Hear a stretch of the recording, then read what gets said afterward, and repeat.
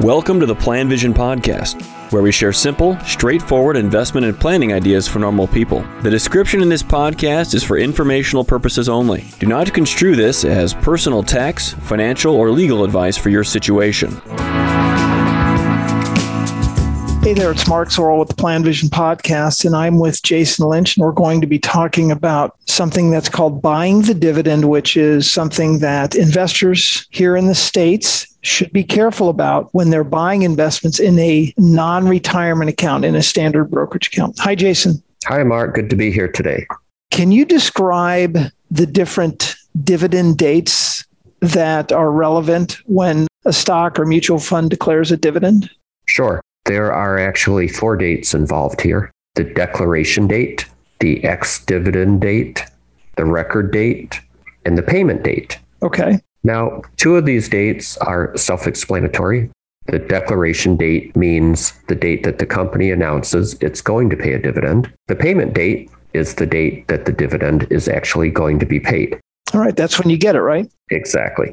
So the other 2 dates, the ex-dividend date and the record date. On the declaration date, a company will announce that they are paying a dividend. So for example, Ford Motor Company on October 27th declared a dividend of 10 cents per share that will be paid on December 1st, so that's the payment date, to shareholders of record on November 19th, which is the record date. So if you own Ford on November 19th, you will receive a dividend payment on December 1st. Okay. The ex-dividend date is the 4th date involved. That is actually picked by the exchange that the stock is traded on. So, and it's a formality. It's typically the day before the record date.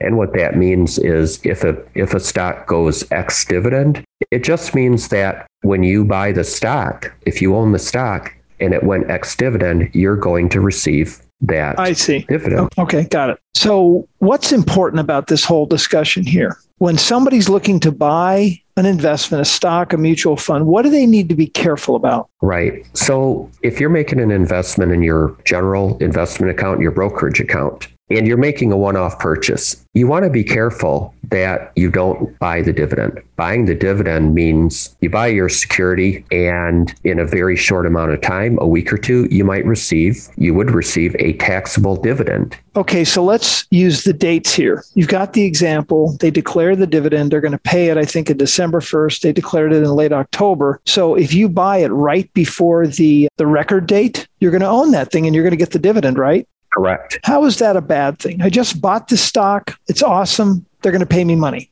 Yeah, that's the natural reaction. I'm getting money. I didn't do anything. So when we get to the ex-dividend date, the record date, share price of the company will decrease by the amount of the dividend that they're paying. So you're not getting something for nothing, and you're creating a taxable event that I'm investing. I don't want to buy a taxable event. Okay, so I buy the thing. I buy the stock. I'm going to get the dividend, which is fine. I get the dividend, creates a tax, but I'm okay with that because I got more money. But you're saying that the stock price is going to go down.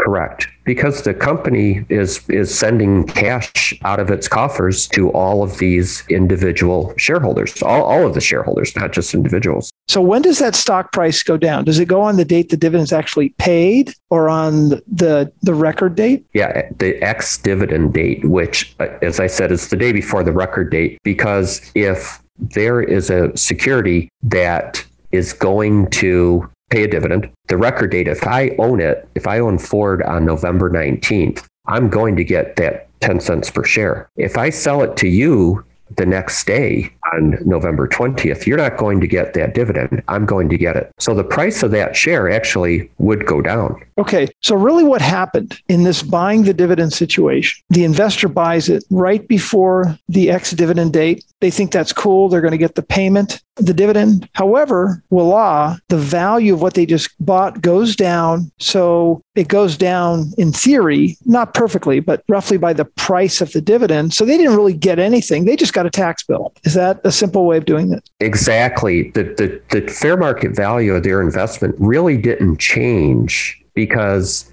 the only thing that they got was a taxable event for making the purchase. I see. Okay, so the takeaway here is just be mindful. If you're going to be buying a mutual fund or a stock, making a somewhat meaningfully sized purchase, don't buy it right before the ex-dividend date. Correct. All right. Thanks, Jason. My pleasure. Thank you for listening to the PlanVision podcast. Let us know if you have any questions or comments on the topics covered.